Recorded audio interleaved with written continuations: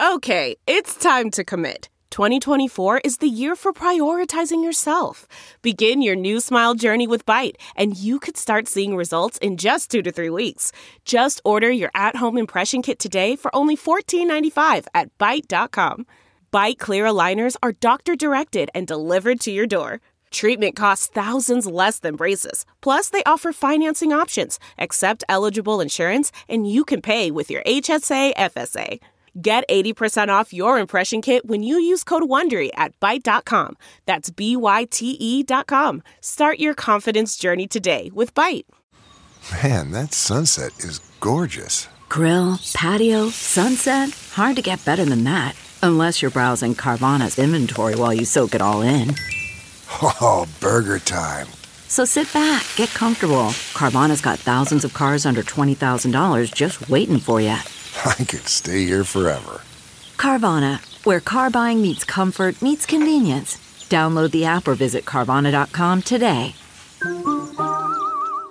Hey, it's the Thom Hartmann Podcast, brought to you by Cameron Hughes Wine. There's a little secret that most people don't know about the highest quality wineries in the United States and how they work. They'll say, as they start their year, okay, we're going to bottle, say, 5,000 bottles of wine this year. And so they overproduce for that, produce enough for maybe 6,000 bottles of wine.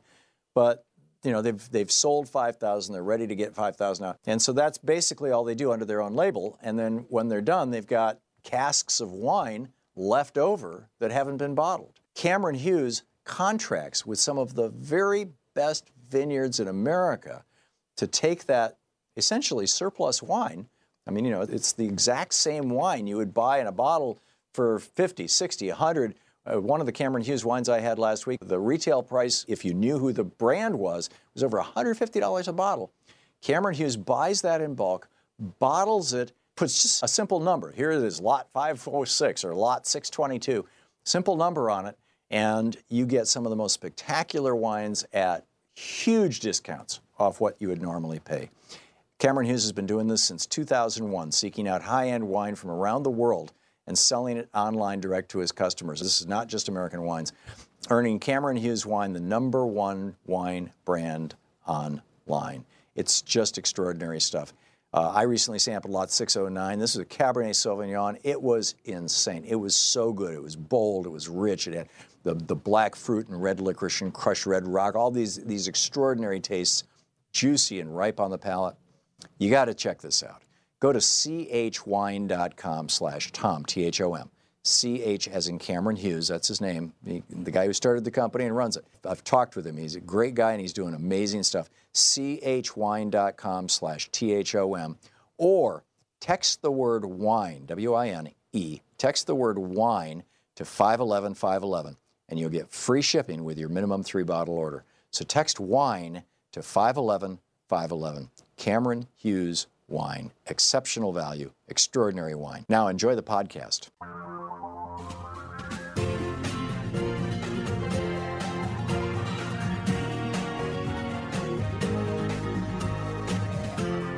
This is the Thom Hartmann Program. It's my friends, patriots, lovers of democracy, truth, and justice, believers in peace, freedom, and the American way. Thom Hartmann back here with you. And thanks to Jefferson Smith for filling in, doing such a great job yesterday. And Paul Manafort just got busted and sent off to jail. And we'll get into that and everything else with Congressman Mark Pocan. He had a committee meeting on Wednesday, so he is with us today live on Friday. So it's the Friday edition of Middays with Mark. Congressman Pocan taking your calls for the hour. He represents Wisconsin in the U.S. House of Representatives, but also is the co-chair of the Congressional Progressive Caucus. You can tweet him at Rep. Mark Pocan, his website, pocan.house.gov. Congressman, welcome back. Hey, Tom, thanks so much. Glad to be here. So I'm first of all, your thoughts on what's going on with Manafort, this thing that's at the very top of the news. Yeah, I mean, everyone, I heard applause is how I heard about it. People heard the news. My only reaction was there are now 2 electronic monitoring bracelets available, so maybe we could reach out to Jared and Ivanka, see if they need some next. Of course, we could separate them because I guess it's a policy of separating families with this administration. But it's amazing that how this continues to progress. And Giuliani's comments about Mueller just make it even more amazing. Refresh my memory on the Giuliani's comments. Which ones? The most recent one, exactly. I mean, right? How many different crazy things can he say in a day? It's hard. But his most recent ones, he's talking about saying that Mueller should have to suspend the investigation today, given the IG report on the FBI, which is not connected at all to this. But the fact that he's now calling for it, there's a real important project going on, Tom, that Move On and other groups, Public Citizen and others are involved, but Move On, I know specifically, I don't mean to single out a single group, that is got it so that if something happens where Rosenstein or Mueller are fired, that immediately they will be scheduling across the country rallies and protests to set up over that. And if people reach out to Move On, they can get on the list to be notified in their area. In fact, depending on when it happens in a day, there's 2 different times they'll have a rally. They're very, very organized, but we're going to have a big, big response if something happens. The fact that Giuliani said it makes me a little more concerned that every step they get closer to having something really bad happen on this, they're going to try to get this done, and we just have to be ready. Remarkable.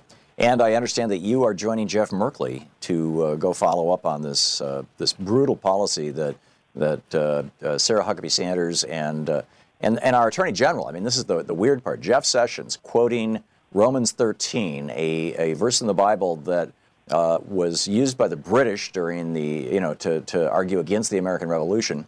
You should follow the law, is basically what Paul said. And then was quoted extensively, throughout the slavery era as justification for slavery, and pretty much has not been used, according to several different history professors. The Washington Post had a great piece about this yesterday. Has literally not been used since the 1860s by anybody, because the American tradition is to always, be skeptical of the law. Yeah, this may be, there are so many reprehensible things this administration has done. But this particular policy of ripping families apart intentionally, I was talking to Representative Jayapal, who last weekend went to a detention facility in Seattle, where they now have overflow folks from Texas going up to. So not only are you separated from your children, but now you might be sent half a country away from your children. And it's just a disgusting, immoral policy by a party that claims to care about family values. Of course, we've known for years that that's not true, maybe Adam's family values. But in this case, this is about as immoral and wrong as you can get. And, Jeff Merkley went and tried to get down there and wasn't allowed in.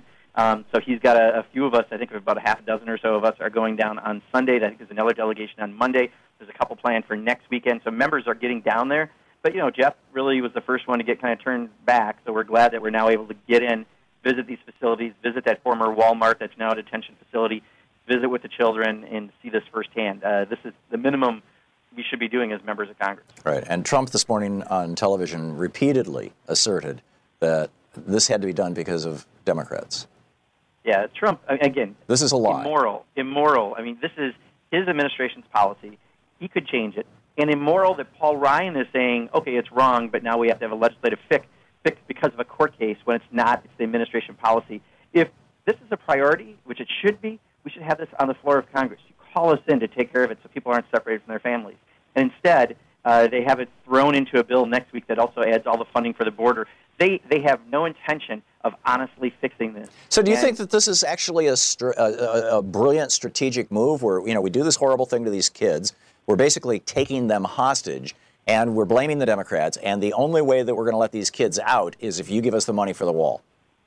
We're not going to go for it, and we're going to continue to fight it. The best part is public outrage. I've seen emails from people that are not your typical folks who call us on a variety of issues, that this is a doctor in town who isn't super, super political. I saw he tweeted, he goes, I understand single-issue voters now, and it was with a link to this article. So right. I think they are not going to win at all on this. They think they're playing some kind of game of politics. Well, that's why he's blaming it on Democrats. Elements of their caucus. Exactly. And it's all for their racist element that they have within their party. Well, right. We're not going to put up with it. That's why we're starting to get down there. And I'm glad that there's multiple delegations of Democrats going down there because this is outrageous. And until we have the majority, we can't maybe put something on the floor directly, but we're going to work to direct action with a lot of groups to get this done. Yeah, and I would guarantee if these were white kids, English-speaking white kids, they would not be being separated from their families. Okay, let's pick up some phone calls here. David in Greenfield, California. You are on the air with Congressman Mark Pocan. Thanks for taking my call.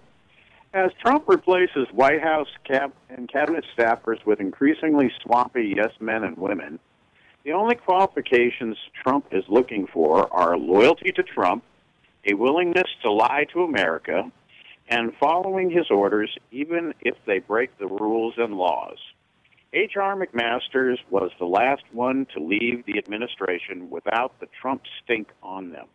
Trump replaced him with John Bolton, who can't wait to get us into a war with Iran. Yeah, so David, what's your question for the congressman? Or did you just want him to react to your statement? I just wanted to know if he felt that the Republicans are getting tired of the swampiness of the employees that Donald Trump's putting into his administration. Congressman? Yeah, David, I guarantee the public, including people who identify as Republican, are getting tired of this because we're seeing it in the polls. We did a poll, the Progressive Caucus, now a couple months back in 30 congressional districts, competitive congressional districts. When we asked the swamp question, it's off the charts among Democrats, Republicans, Independents. But the swamp is not as Donald Trump identifies it because he just dredged it bigger and built a high-rise luxury condo on it. It is big corporations, big banks, big special interests that people rightly identify. It's when Bernie Sanders talked about the economy being rigged, this is just another way of saying it. So the president was onto something with the swamp, but you're right. He just put his own swamp creatures in. And I thought the most interesting statement, not the most interesting, but one of the interesting statements coming out of North Korea was when the president mentioned how whenever Kim would say something, how his staff would immediately respond and listen. He goes, I wish my staff acted like that. He wants to be a dictator. I mean, this is just crazy. Yeah, he in business, he always was a dictator, so I think that's his default mode. Congressman Mark Pocan with us, taking your calls for the hour. It's Middays with Mark, Friday edition. This is the Thom Hartmann Program. More of your calls for Congressman Pocan right after this.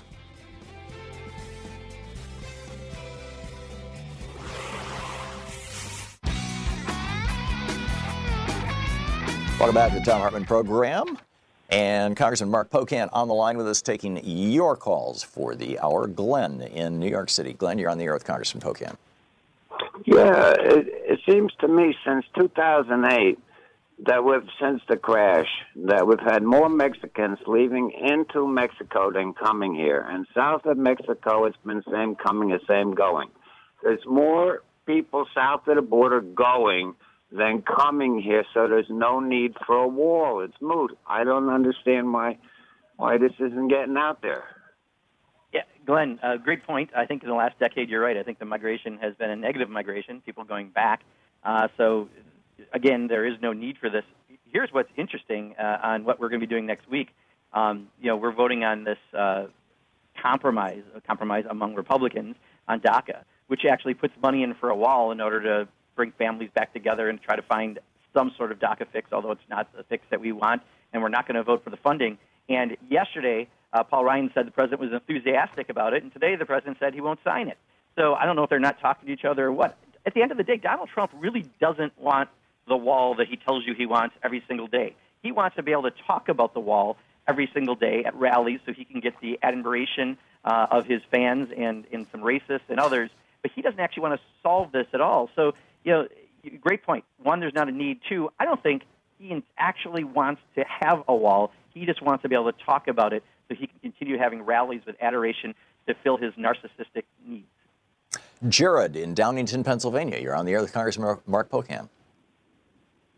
Yes. Hello, Tom, and hello, Congressman Mark Pocan. I just wanted to get your position on this. President Trump on yesterday unfroze U.S. State Department funding for $6.6 million worth is now going to the White Helmets, the so-called Syrian civil defense. And I have a lot of questions about this sketchy organization. As you know, the so-called chemical attack that happened in April, which according to reporting by Robert Fisk, who went to East Ghouta at the time, says that there was no chemical attack at the time. And the group that filmed that particular incident that General Mattis used as justification for the attacks said came from the White Helmets themselves. So I'm just curious what your position is on the White Helmets and this recent ratcheting up attention in Syria, in the southwest Syria. Yeah, so I did not see that, so I can't comment specifically to the article. I apologize. What I can tell you is I have seen no evidence that I've seen through any classified or unclassified setting yet that's made me believe that there were not chemical attacks. So I think that's probably the easiest way for me to answer that. Alan in Springfield, Washington. Alan, you're on the air with Congressman Pocan. Yes, I think that instead of building a physical wall, they're using the separation of children from the mothers as a kind of a metaphoric wall. This is their meanest form of wall they could put together, because they pretty much are just mean, nasty people, Republicans are. What do you think of that idea? Yeah, Alan, you make a great point, right? I mean, what they're obviously their intention is to try to make people not come here. But, if I was in a place where I thought my family was in harm's way on a regular basis and they wanted to have some opportunity, and we, are a country with hope for tremendous opportunity, I would, potentially be trying to get into a country as well. And the message that they're trying to send is that, we'll separate your families if you come here to do all this. And people are still willing to risk it because the risks are so great, often where they're coming from violence and other issues. So, you're right. It is kind of a different sort of way to have a wall. It's another way to try to stop people from coming. But the bottom line is, we are a nation of immigrants. We can have a sensible policy if we sat down with sensible people. The problem is the people in charge are Donald Trump, Paul Ryan, and Mitch McConnell. And when it comes to this issue, I've seen no sense from any of them. Congressman, we have just 1 minute until the break. Not quite enough time to put another caller on, and it's a hard break. Paul Ryan, there was a DACA bill that would have passed, and Paul Ryan refused to allow a vote on it. You've got that. You've got this wall thing. You've got this child separation thing. My guess is that these are all playing to the racist base, period, full stop. That's really that's the beginning and end of their political equation on the Republican side. Do you think I'm wrong? I completely agree. In fact, Tom, it's a twofold. One, they got to keep their base, and that's of that 35%. I would argue it's about half of their base comes from that mentality. And two, they're afraid of being primaried because of how they've gerrymandered districts. That's why we have a Tea Party. That's why extremists can get elected now in these either deeply red or deeply blue districts. We don't do a Tea Party. They do, and because of it, they appeal to that racist element. Yeah, and that's all they need to pull together enough votes to then do the bidding of the billionaires and the big corporations. Which is why they may not be a political party at the end of it. You follow a cult and you follow racists, and eventually you don't have a political party. Amen. Amen. Congressman Mark Pocan taking your calls for the hour. It's Middays with Mark Friday edition here on the Thom Hartmann program. We'll be right back. You're listening to the Thom Hartmann program. Call 202-808-9925. More of your calls for Congressman Pocan right after this break.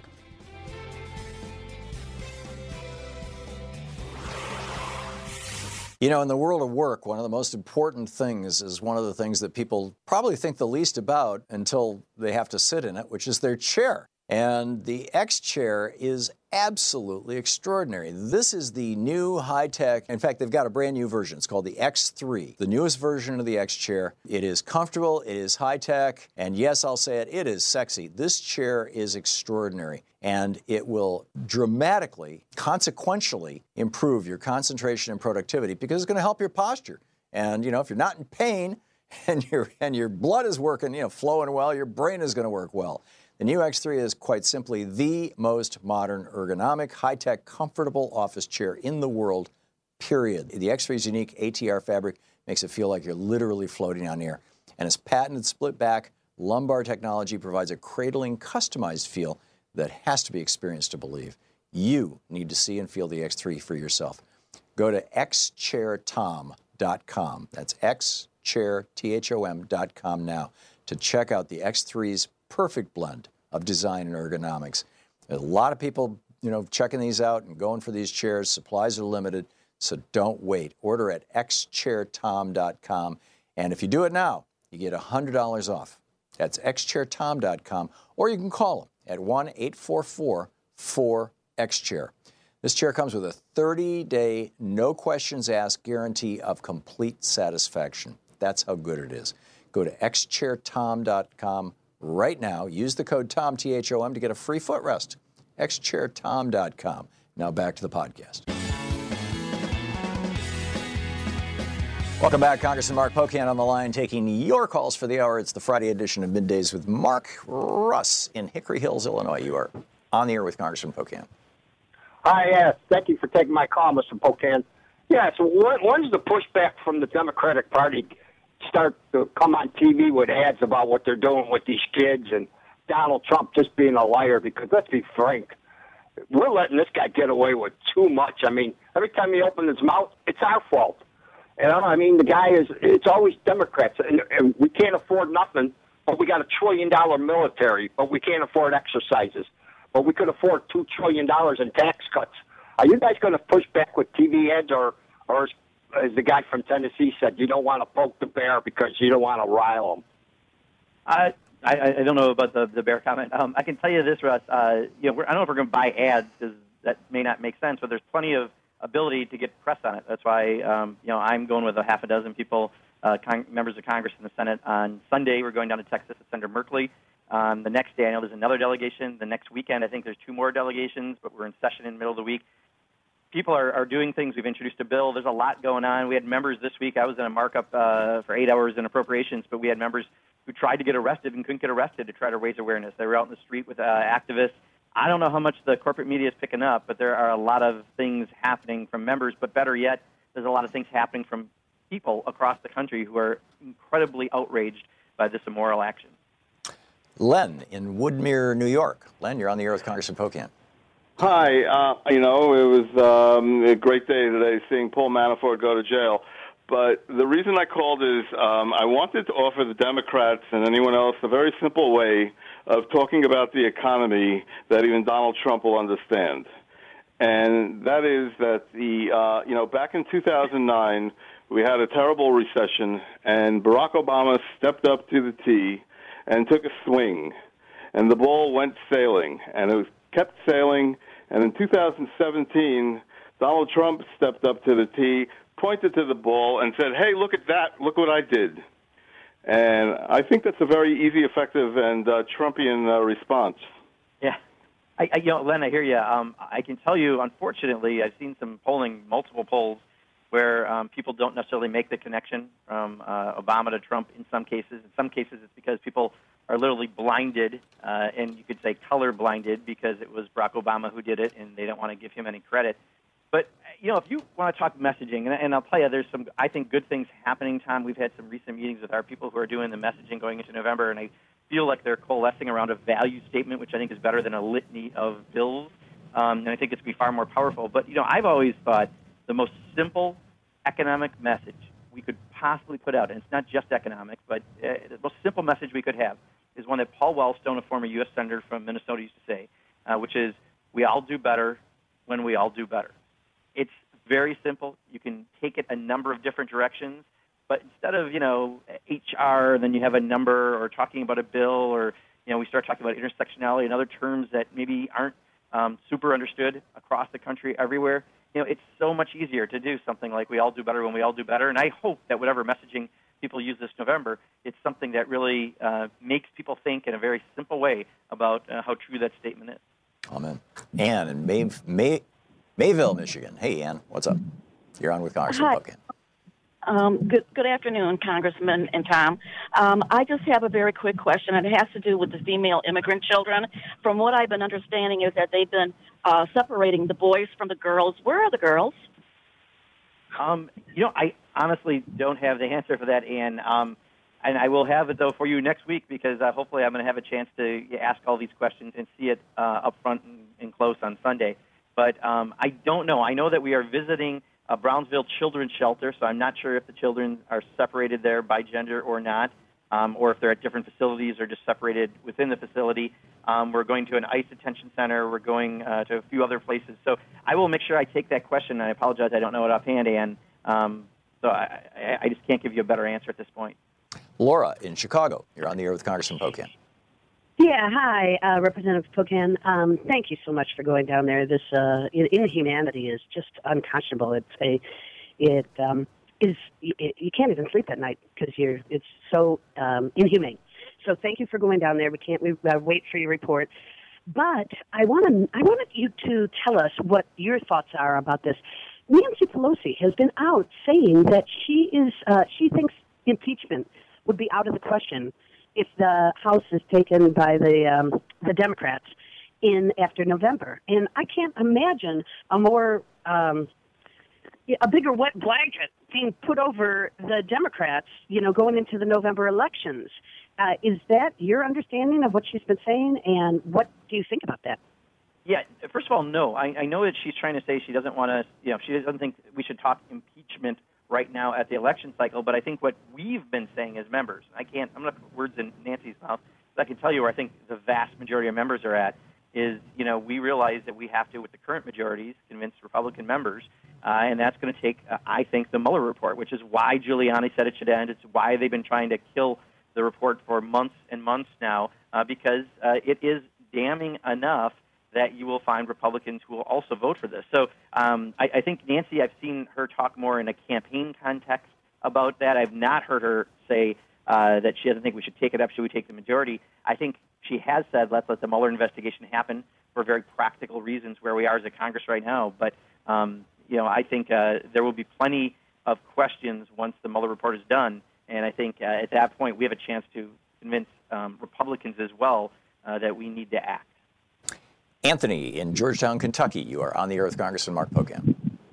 Congressman, I'm concerned about this IG report with all the stuff coming out and potentially branching out even into more investigations, because I know that the Inspector General has more investigations other than what's going on right now. But concerning the midterms and even 2020, what kind of hangover do you think this is going to cause? And I'll listen. Thank you.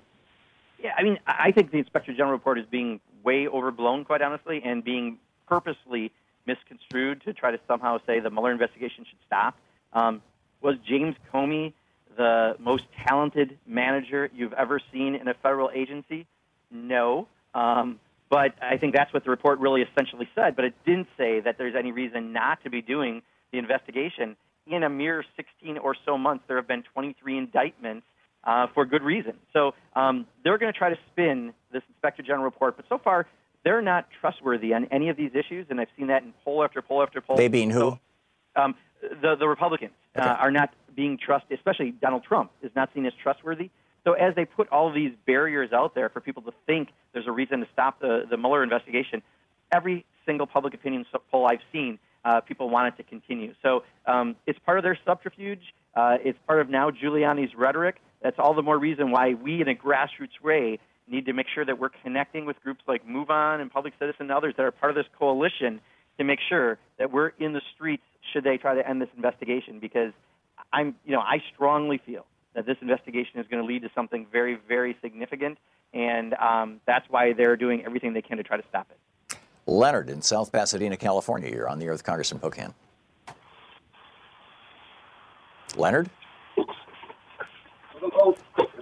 You coming? Hello? Okay. Yeah, hello. Leonard, you're on the How air. you doing today? You're on the air with Congressman Pocan. Oh, yeah, I just wanted to mention racism itself is just designed to keep people apart, of course, and there should only be one race, the human race, so we can really, stop dividing ourselves. Have you heard of 5150? No. 5150 in L.A. is a police code for if you're a danger to yourself or a danger to others, you go to the mental institution. Question, are there some corporations that are a danger to others? Not sure quite what to make of that, Congressman. Yeah, I'm not sure what to make of it either, Leonard. Let me go maybe for the first part of your comment, because I'm not quite sure on the second. This administration has brought racism for some people to be okay to now do without wearing sheets. And we've seen that in things like Charlottesville and others. That's been extremely, I think, depressing to see. But it's also brought a conversation out that we're now having this. And it's racism. It's discrimination based on someone's religion or non-religion. It's so many things that we are now talking about. I would argue at the end of the day, we're going to come out of this stronger as a country. It's going to be tough right now. It's terrible to see actions like what's happening at the border. But it is making us live up to maybe a negative face that still exists. And we all need to collectively fight racism together. Very, very well said. Congressman Mark Pocan is with us for the hour, taking your calls. It's the Friday edition of Middays with Mark Here on the Thom Hartmann program, your media support group for We the People. You can contact Congressman Pocan by tweeting him at @RepMarkPocan, MarkPocan. And, of course, his website, pocan.house.gov. We'll be right back. You're listening to Thom Hartmann. Visit ThomHartmann.com for audio and video archives. More of your calls for Congressman Mark Pocan right after this.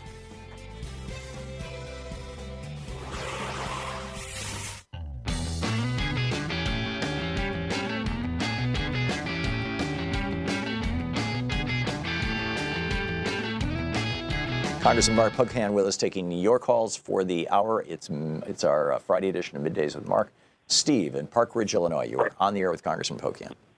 Yes. Hey, Tom. This is Steve, the self-described concerned citizen. I wanted Congressman Pocan and your listeners to be aware that the Parkland, Florida students are starting a national bus tour this evening in Chicago. Their overall plan is to visit 75 cities over the next 2 months and build awareness for the need for comprehensive gun reform, and also to encourage the young to actually register and get out and vote. I might mention that tonight at St. Sabina Church, home of the somewhat famous activist priest, Father Flager, Emma Gonzalez, Jennifer Hudson, Chance the Rapper, and Gabby Giffords are all scheduled to speak. So I think it's kind of nice that the Parkland students, the mass shooting survivors, designated Chicago, where we have even more people killed on a weekly, monthly basis, but maybe doesn't get the visibility that the mass shooters get, all joining forces. Congressman. Yeah, Steve, thanks for bringing that up. I know they're coming through Wisconsin as well. They've been extremely powerful lobbyists, better than any 7-8-figure lobbyist here in D.C. in effectiveness, in that they're speaking authentic. They've got a voice from their real experience, and I'm hopeful that this is going to have a real impact as we try to move legislation forward to really address the gun portion of gun violence. David in Columbus, Ohio, listening to WGRN. You're on the air with Congressman Mark Pocan. Hi, Congressman. Ohio suffered bad government for a while, and Ohio has had a gerrymandered district for state representatives, and we need to have standards for voting and for districting nationwide. Since a recent Supreme Court decision, I think that's even more important. So is there anything in the works for the Democrats on that? Yeah, so good news is, we've had a working group for a while that John Sarbanes from Maryland has been the lead on, and one of the vice chairs, and we have a bunch of us who actually are vice chairs who are working on this issue. And we recently, as part of the efforts going towards November, the Democrats have a whole package of things around ethics and campaign finance and election accountability that we're putting forward. So should the majority change, we're saying American commitment to pass these things. So I'm hopeful, and I'm glad to see that, because I've had several bills from our conversations on this show around things like cross-check, because we just had that Supreme Court decision that was a terrible decision on allowing Ohio to do what they did. We've got bills on election integrity, and we're hoping that the faces of Congress change in November. We've got some real ability to put that in place and make our democracy stronger. Mark in Albuquerque, New Mexico. You're on the air with Congressman Mark Pocan. Mark? Okay, let's try Martha in Chicago. You're on the air with Congressman Mark Pocan. Oh, my goodness. Hello, gentlemen. I had a question for Congressman Pocan about campaign finance when a politician gets money to run his campaign, his or her campaign. I think sometimes they get to keep a portion of it when they leave office. And I'm wondering if this is handled state by state, because Paul Ryan is leaving, but he was given $500,000 by the Koch brothers after he helped pass the tax scam. So he's going to be sitting pretty. And I don't know if you can answer this question about how much they will walk away with.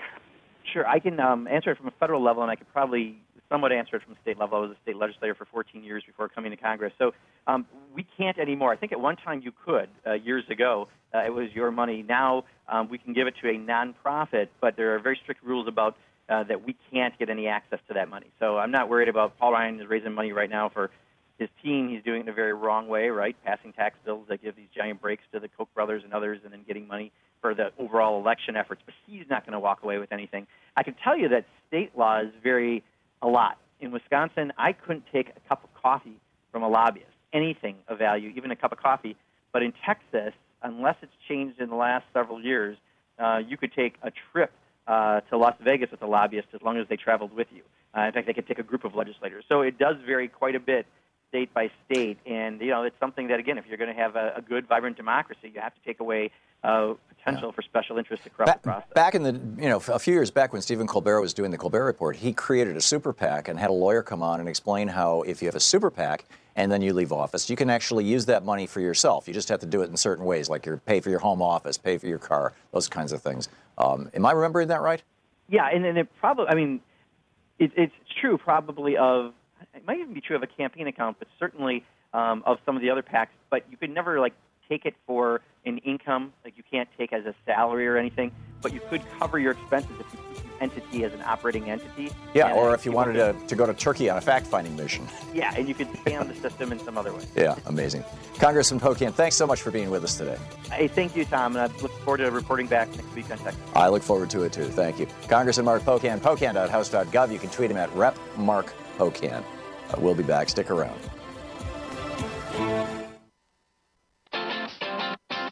You're listening to Thom Hartmann.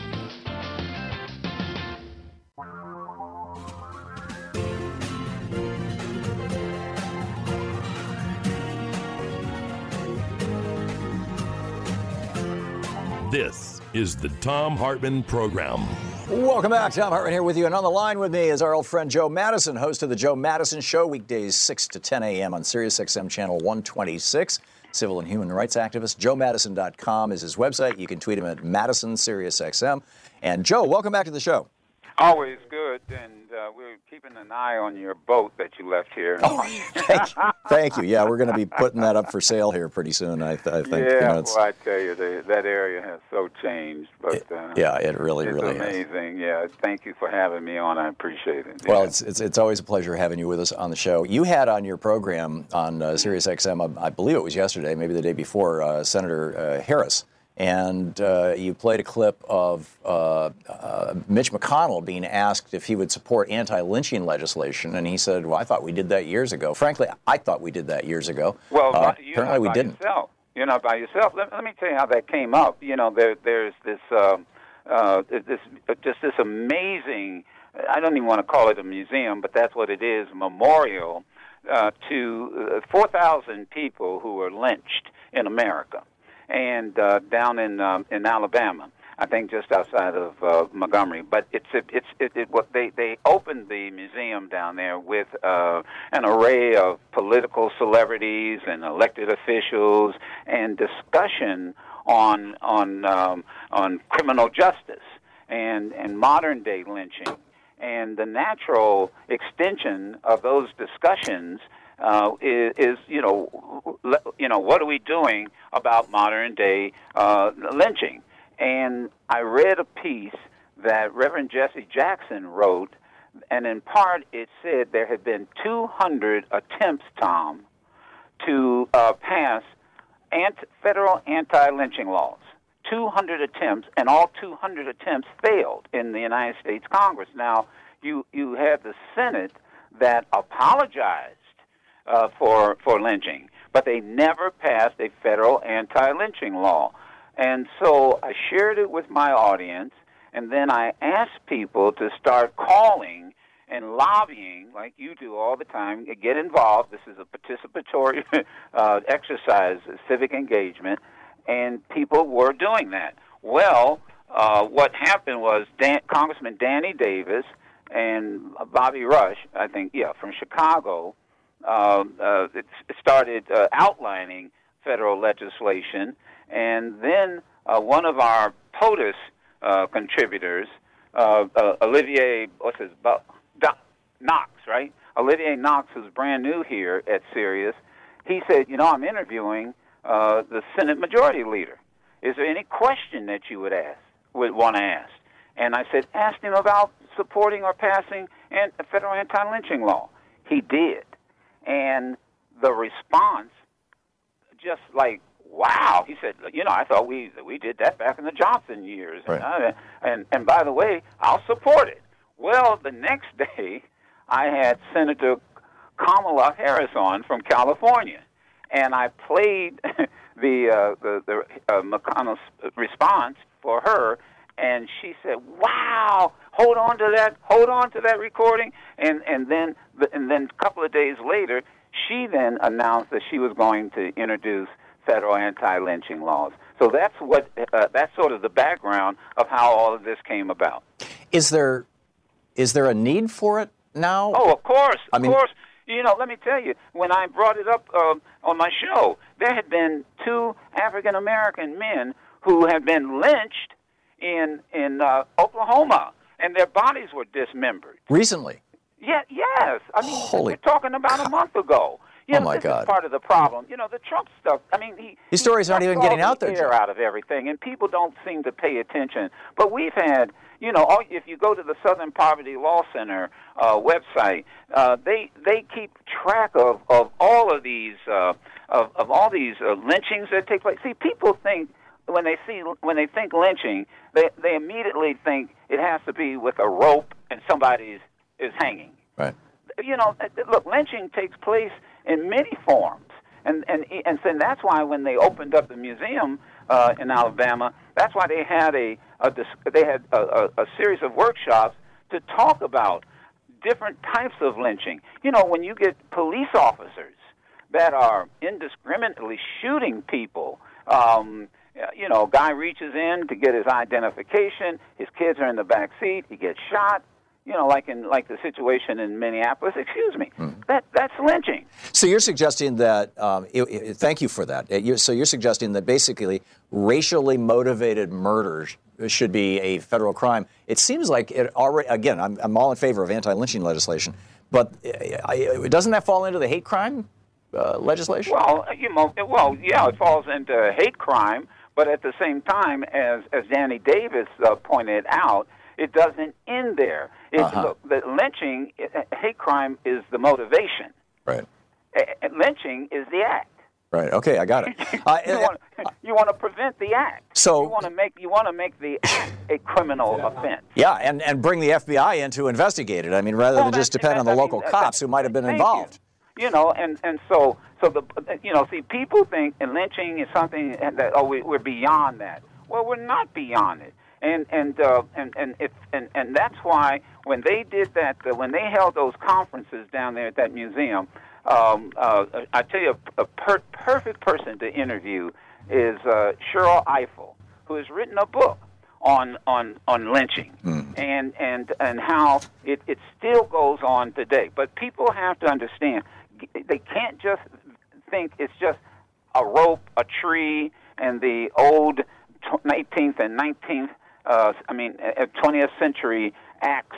It takes different forms. Right. And as I pointed out, the story that got by a lot of people, the Oklahoma.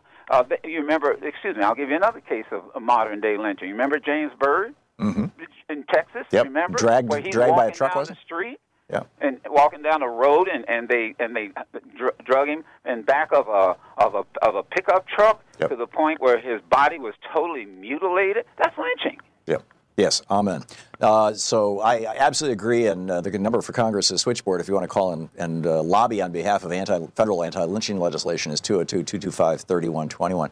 Joe, we just have a couple of minutes. I wanted to ask you also about your thoughts on the defense by Sanders, Huckabee Sanders, and Trump, and Jeff Sessions, using that quote from, I think it's Romans 14, that historically was used to justify slavery, that you should simply follow the law. Now they're using that to justify tearing children. Literally, yesterday or a couple days ago, a nursing baby from her mother's side. I mean, we're a better country. We're a better country, and you said it best. You just educated your audience. You said it best. That was the very same thing that the Southern religious leaders used to justify slavery in this country for over 200 years, and it divided the church then. As I've always said, what we're dealing with today is not Jim Crow, but James Crow Esquire. It's nothing more than a sophisticated form of the same old thing, and we talked about it this morning. I got to tell you, Tom, it's a sad day when the Attorney General can use something that was used to justify slavery, but that just tells you where Jefferson, Beauregard, Sessions' head is. And we're a better country. We're just a better country than that. And yes, I know, somebody said today, well, what's the number? How many people are we going to allow in here? I said, I don't know what the number is, but I can tell you it can't be zero. Yeah, and we need to have a rational policy, and we don't. Of course we do. It's crazy. Of course we do. The great Joe Madison. You got to have rational people to write the policy. There you go. JoeMadison.com, Madison, at Madison, Sirius XM. Hang on just a second here. Hey, do you brush with an electric toothbrush, or have you wanted to? If you're using one of the older, bigger, bulkier, and some of them are so aggressive they can even damage your mouth, electric toothbrushes, or if you've never used an electric toothbrush, I want you to pay attention. There's a new electric toothbrush. Time magazine called it the invention of the year, right? It's called Quip, Q-U-I-P. It's slim, it's lightweight, it's about the size of a regular toothbrush. It's got a little AAA battery inside that powers it, and powers it for months at a time between changes. And it does a really great job. It aggressively cleans your teeth, but it does so in a way that's good for your gums and good for your teeth. It's the perfect 2-minute clean. So check this thing out. And it's great for traveling. It comes with a little tube that you can drop it into travel because, like I said, it's about the size of a regular toothbrush, much, much smaller than your big electric toothbrushes. And you can find out all about it at getquip.com/Tom. That's G-E-T, getquip, Quip.com/THOM. Getquip.com/Tom for more information. It's only $25, and they send you the refills, the brush heads that you're supposed to replace every 3 months. Every 3 months, they'll send those to you for only $5 free shipping. It's an amazing deal. Getquip.com/Tom. Now back to the podcast. This is the Thom Hartmann Program. And you can hear Joe Madison's show on Sirius XM channel 126, weekdays, 6 to 10 a.m. Thank you, Joe. Thank you. Good talking with you. We'll be back.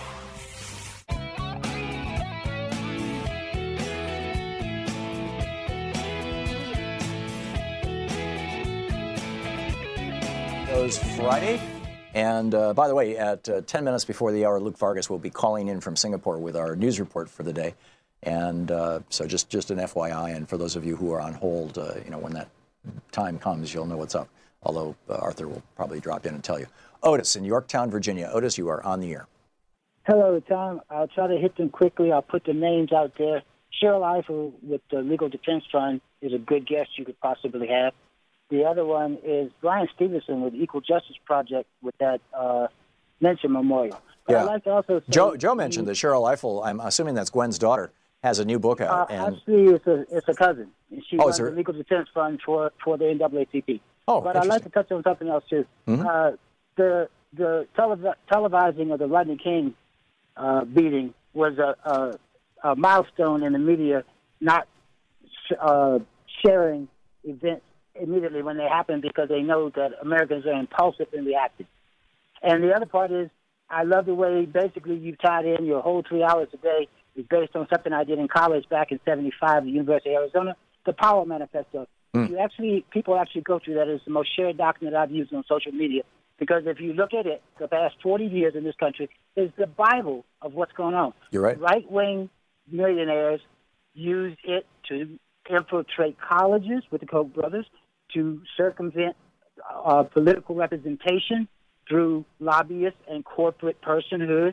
And all of that is exactly what Lewis Powell talked about. And to give you an idea, I never knew who Lewis Powell was until I listened to some old black farmers talk about him in Yorktown, Virginia, where I am right now, because they had run into him. He was a staple in Richmond, Virginia. And right. You know the history of Richmond and the Confederacy and the whole thing. Yeah, he was a lawyer who defended the white power structure, basically, in Virginia. Exactly. And his whole thing was he was a firm believer in the Manifest Destiny and the Lost Cause. Yeah. These are people who worked in his home when he was a youngster. So I'm telling you that if people look at the Power Manifesto, they'll find out it's a blueprint for everything we experienced, including the Mercers taking over Trump once they had stirred up all of the vitriol in the Republican Party. I love the work you do, and keep on doing it. Thank you, Otis. I completely agree. And I wrote a book about this called The Crash of 2016. And tragically, publishers come up with titles, not authors. And it was a terrible title. I mean, the title should have been How Lewis Powell Set America on a Path of Destruction. And frankly, I wish they would reissue it. And in fact, I'd even go in and edit it a little bit to argue that.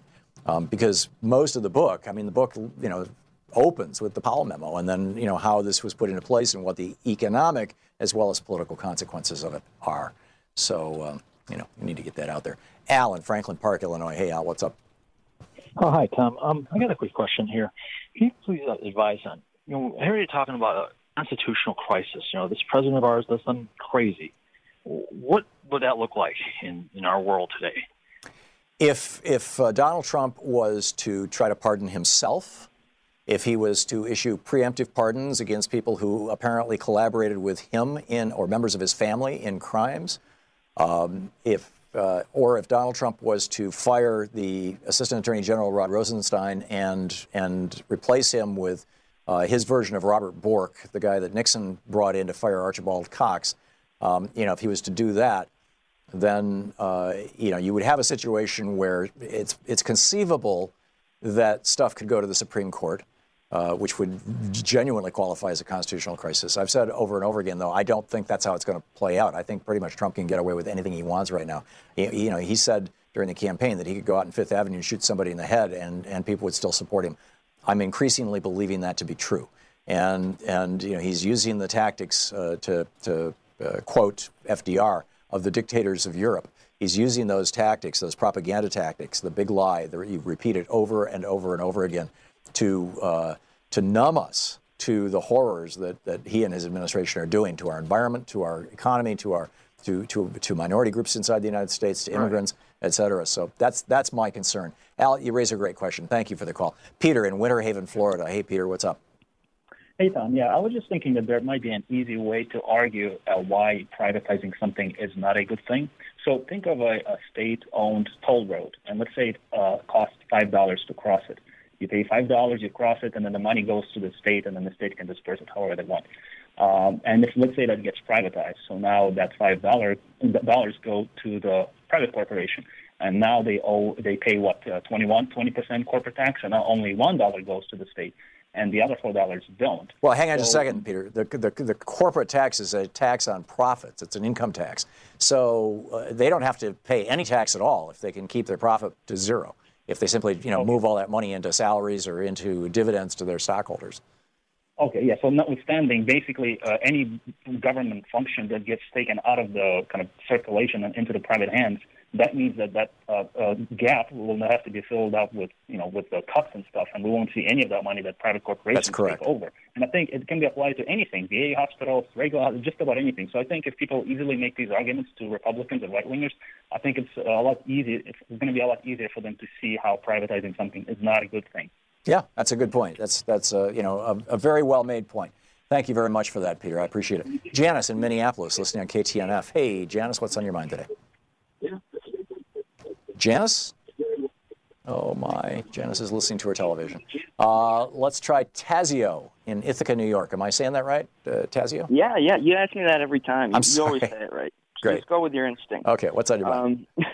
I want to talk, in regards to North Korea, I want to talk about that piece of paper they signed. Yeah. They refer to it as a declaration of friendship, which certainly doesn't sound legally binding.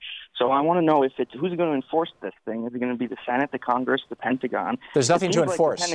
Tazio, Yeah, exactly. you can go over to commondreams.org. They've got the whole document there. It's only 2 pages, and it's just a statement of principles, basically. We like each other. We're going to work toward peace and happiness and all this kind of stuff. But there's literally nothing to enforce. Donald Trump got nothing in exchange for giving away for elevating Kim to the status of world leader and for stopping our military exercises. Right? It's just the whole optics of the situation. Right. Right. It's not. He didn't give anything away except for being friends with another dictator. What Trump gave away was he's stopping our military exercises off the coast of the Koreas, and he says it's going to save us money. But we spend that money anyway. I mean, you know what? He's going to scrap those airplanes. He's going to fire those soldiers and sailors. I don't think so. So no. Here's that's my point. Did he give that away? Is any of the military spending going to change? Because military spending won't change, but our our coordination with South Korea to prepare for the possibility that North Korea might do what they did the last time we pulled out of South Korea, which is invade, which I think was in '48. Our ability to work with the South has been severely hampered by this decision that Trump made. Tazio, thanks for the call. Norma in Montgomery, Alabama. Hey, Norma, what's on your mind today? Hi, Dr. Thom. I've been thinking about this problem we have in the country with everybody believing Trump, and it all goes back to Fox and to the lack of no fairness doctrine, which I don't understand why anybody in the Democratic House, the members don't do something about bringing it back. But I think that what we really need is to have someone do some type of forensic investigation into Murdoch and Fox TV and see how did he get his citizenship, where is his money coming from, and who is paying him off to destroy the United States. Wow. It's increasingly seeming in this whatnowwhen or .com or whatever that website is, this mashup that they did of Hannity reacting to Obama saying he talked to Kim versus Hannity reacting to Trump talking to Kim is just head spinning. And it really makes you think that this is now official state television. We've got, the Fox is like the press in North Korea. Norma, thank you. You're listening to Thom Hartmann. Visit ThomHartmann.com for audio and video archives. We'll be back. We're going to check in with Luke at Talk Media News in about 4 minutes. Stick around. And welcome back. Jim, watching Free Speech TV in Los Angeles. Hey, Jim, what's on your mind? Hey, Professor Hartmann, my goodness gracious. Geez, oh, Pete, how the world gets so crazy. Yeah. Bunch of rich people sat around and hatched a conspiracy back in the 50s and then again in the 70s, and that's how it got this crazy, Jim. And Chuck is up next, by the way. Yes, and it was one of your listeners who was so right that even though you disagreed with her, it was that we didn't jump into politics because life was so good then. Back in the 70s, we stopped the war, and then we stopped, our politics.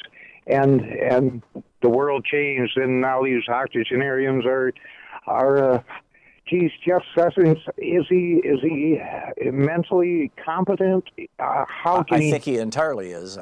Being smart or having your wits about you, even in your 60s or 70s, and I'm not sure how old Jeff Sessions is, but he's one or the other, has nothing to do with whether or not you're a sociopath. I know 70s, but it's that he is openly. We're America. We don't take children away from their mothers. Well, we apparently do now, Jim, and I agree with you. I think this is a complete violation of the principles. And Jim, thank you. You've said it so well. Of the principles upon which this country was founded, or at least some of those, the better of those principles, shall we say, and certainly what we have come to stand for over the years. Chuck in New Haven, Connecticut. Chuck, you're on the air. Hey, how you doing? Good. What's up? Hey, I think you're fantastic. You're one of the best patriots, and you're amazing. You're amazing, but we need more people like you. But I have a couple of good ideas. One of them is public political debating centers. We need them all across the country because too many people are really stupid and don't know enough about opposition's opinions. And here's the problem with that, Chuck. If you look at, Congress keeps taking these long weekends, right? They leave on Thursday, they come home, they come back on Tuesday, so that they can go back to their district and have town hall meetings and meetings with their constituents. That's the theory. And they take these month-long vacations. Congress, about half the year, almost half the year, they're not there. And they go home into their home districts. The Democrats, pretty much right across the board, are holding town halls in which, in venues where citizens can, as you described, stand up and debate those representatives or lobby them, essentially. The Republicans, almost to a person, are refusing to do that. They are not doing town halls because what they find is that when they get challenged in these town halls, the video of it gets out and it makes them look bad or embarrasses them. And what they are doing is so criminal, is so destructive to the values of this country, is so destructive to the planet that we live on, that they are not able or willing to defend it in public. They just can't. And so, you're not, if you had public debate centers, Republicans wouldn't show up for that either. Tom, I think we need to teach how to be the best American on TV, radio, internet, schools, and also how to properly interact and against prejudice, which is destroying this country. Well, that's what I'm trying to do with this program, Chuck, but I agree with your sentiment, and I'd love to see more civics being taught in our country, for example, and being taught in a rational way rather than like Texas did with their school books where they took out Thomas Jefferson and replaced him with Rush Limbaugh. Yeah, seriously, Well, seriously. Yeah, thanks a lot, Chuck. I appreciate the call. It's great to hear from you. We'll be back.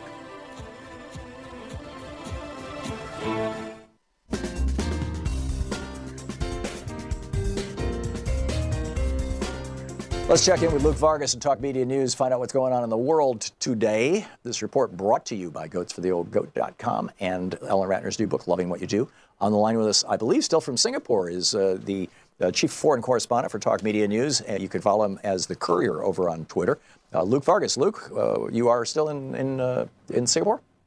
Yeah, pretty much everyone's left who was here for the summit on Tuesday. I mean, the big advantage of kicking around, though, has been to be on the same time zone as Mike Pompeo, as he sort of continues to pitch whatever was agreed to on Tuesday to our allies and to China, whose policy President Trump really seems to have embraced here. And I think the real thing to watch as we sort of fit together different storylines here is, how do these tariffs that Trump is saying he's going to place on China today, how are they responded to by China? I mean, the thinking really has been that what President Trump did on Tuesday was reach onto the foreign policy shelf, and there's a big red box there with the red flag of the Chinese Communist Party with some yellow stars, and Trump basically took that off and adopted it as U.S. foreign policy, being the freeze for freeze program in exchange for North Korea freezing its nuclear and ballistic missiles, and then their tests that the United States would stop military cooperation with South Korea. I mean, that is such a central Chinese request about how to view this. The Chinese have been pitching this for more than a decade. They have been, and I will. I'll mention that in a story on January 18th in the Wall Street Journal of this year, there was an article that asked 50 different people who had face-to-face meetings with President Trump the year before to talk about sort of what kind of communications, tactics they would recommend to break through and get a hold of the president. And in the course of that article, it didn't get a whole lot of attention at the time. But a few people said that basically this notion of the freeze for freeze was not pitched to Trump by the Chinese, but by President Putin last year at the G20. It's only an article that people are sort of looping back to now and saying, I mean, this was publicly known back when Putin pitched this to Trump. It was known in January. I think the meeting, I can't put a date on it, but it was maybe July last year in Hamburg.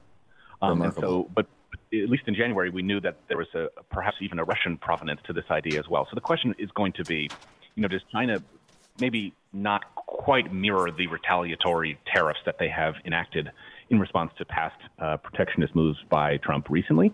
Or, do they not really cut the U.S. any slack because of us having come around to their position? So that's something to watch. And I would also say, I think something we are, I guess not surprisingly, seeing divergent interpretations of is this one line in the thing that was agreed to on Tuesday. And the U.S. and North Korea really do appear to be interpreting what it is they agreed to on paper differently. Now, what's on paper isn't the end of the world, right? I mean, it's very possible a purposely vague language was put down, and maybe that's good. But we are seeing from KCNA, the North Korean broadcaster, that they believe that they have agreed to step-by-step and simultaneous actions with the United States to take apart the nuclear program. And that's probably the only thing that is realistically going to happen.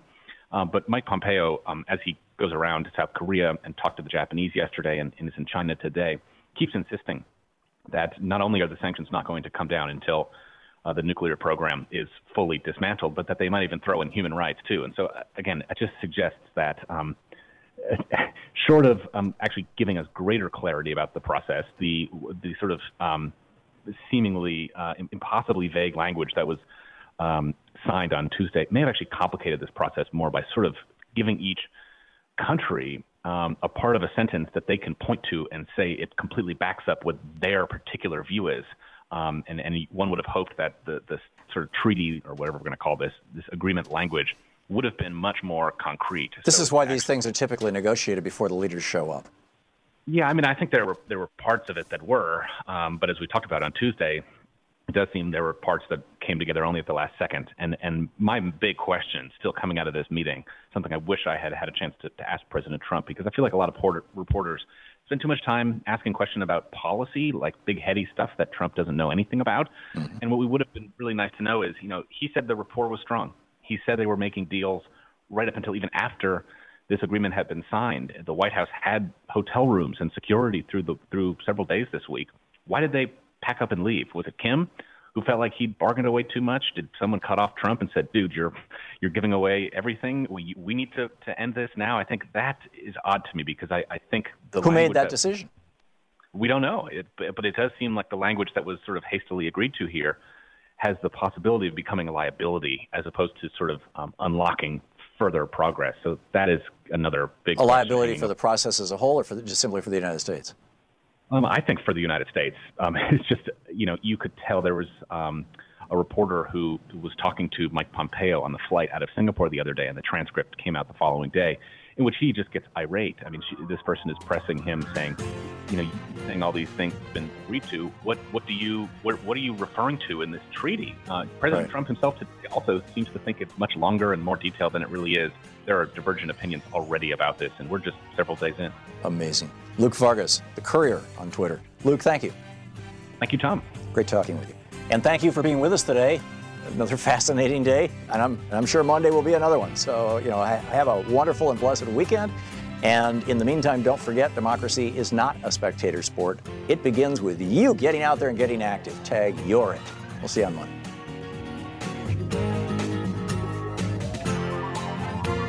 You've been listening to Thom Hartmann. For audio and video archives, visit thomhartmann.com.